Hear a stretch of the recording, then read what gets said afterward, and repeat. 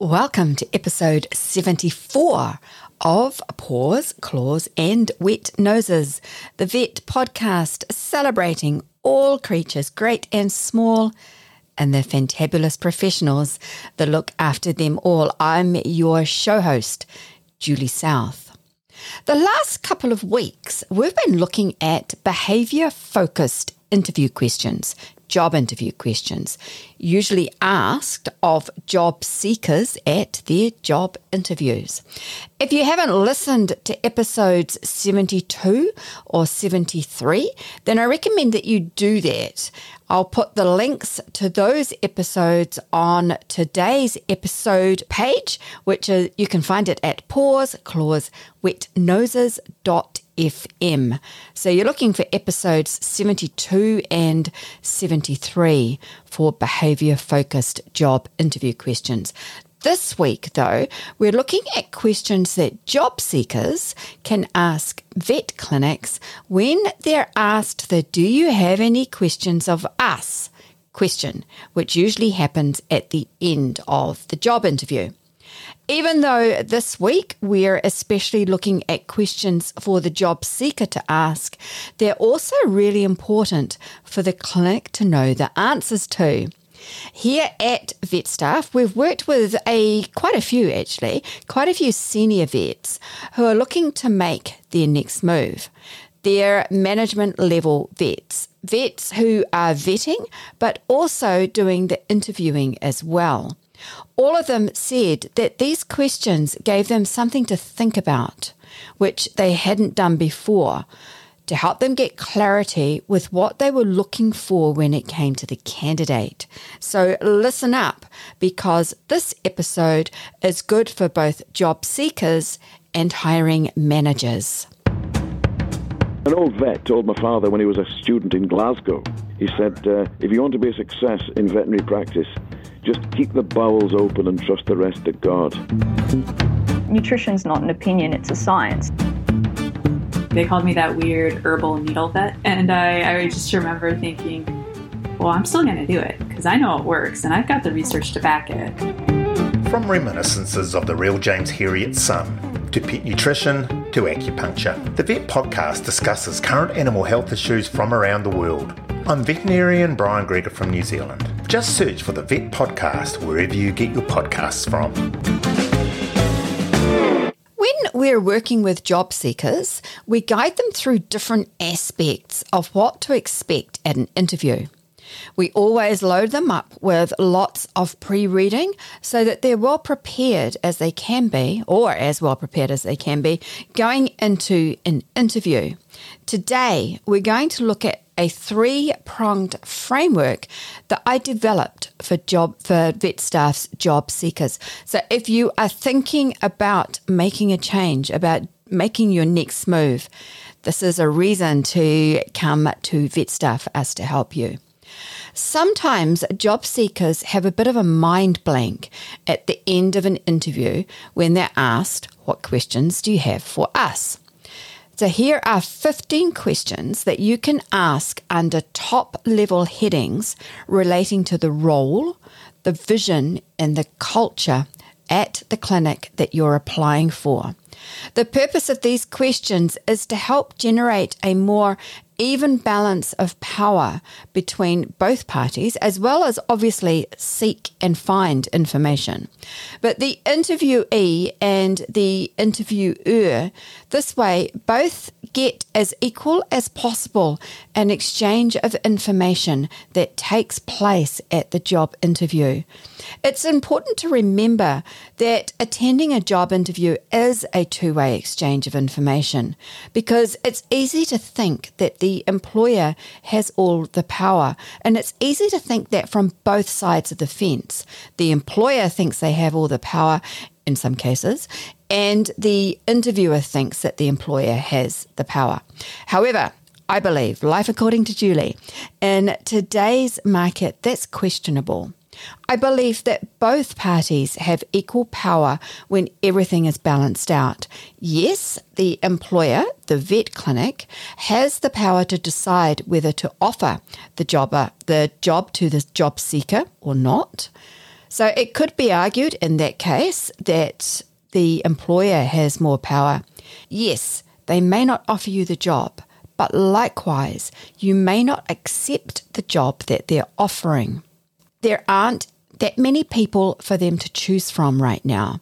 In today's market, it's a candidate-driven market, a job seeker-driven market. So in that regard, the job seeker, especially an experienced vet med professional, has power as well. Let's look at each of these 3 different areas in turn. Under the heading of the role, the questions, the top level questions are, what does success look like in the role?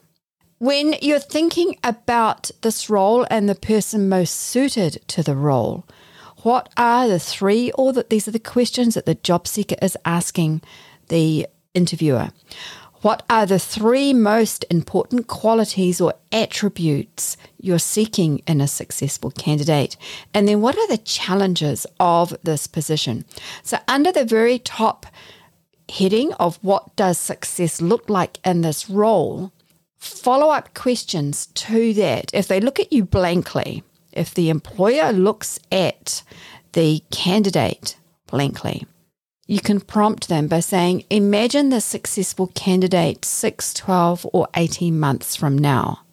What milestones would they have achieved? What strategies, tactics, or processes might they have put in place? And what would they have accomplished? As the job seeker, once you know what the employer is looking for, you can keep reminding them with your answers that you're giving, questions, your responses that support what they're looking for. So you need to know what success looks like, what sort of person they think is most suitable for the role, and then what challenges are there in the position. Next, under the heading of vision, you want to know whether you can align yourself to the vision. What examples can you use to demonstrate you're the best fit? And how can you help them achieve? How can you help the vet clinic achieve the vision that they have? So here are the questions that support that. What vision does your clinic want to achieve in 3 to 5 years? What is its goal, the clinic's goal?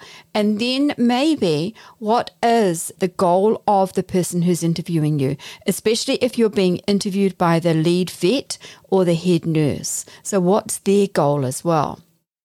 And how does it, the clinic, or do they plan to achieve this? How does this position contribute, the position you're applying for, how does this position contribute to this future?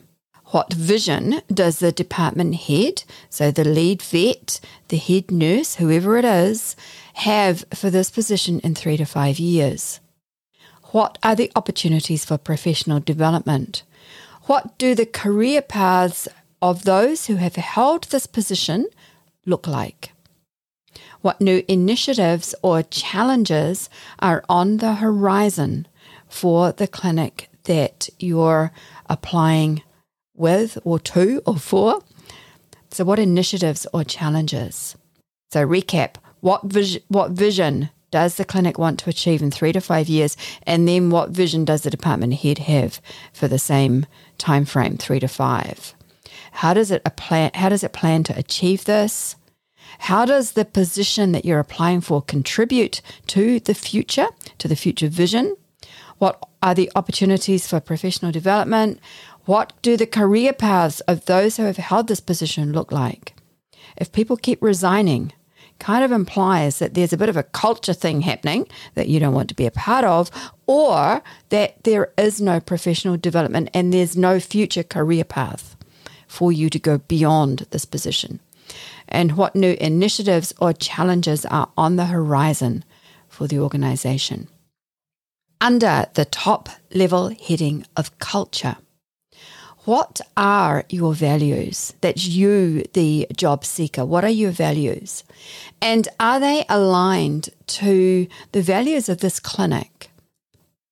Would this culture get you excited about getting out of bed in the middle of the night in the thick of winter when the rain is coming down sideways? Because you need to think about that, especially if the position has an on-call after hours component to it. Is it going to get you out of bed when it's freezing cold and it's dark? The culture. How would you describe, so this is the candidate, the job seeker, asking the interviewer, how would you describe the company's culture? What do you like most about working for this clinic? You want to know what gets them out of bed. How would the team that I'm going to be joining describe the culture of the team and of the clinic? What does it mean to be part of the team? And finally, last one, what values are important to this team? I hope you found this helpful. If you are right now considering your next move, then here at VetStaff, we'd love to help you. It doesn't cost job seekers anything to use our service. Also, please remember to click that follow button wherever you're listening to this episode.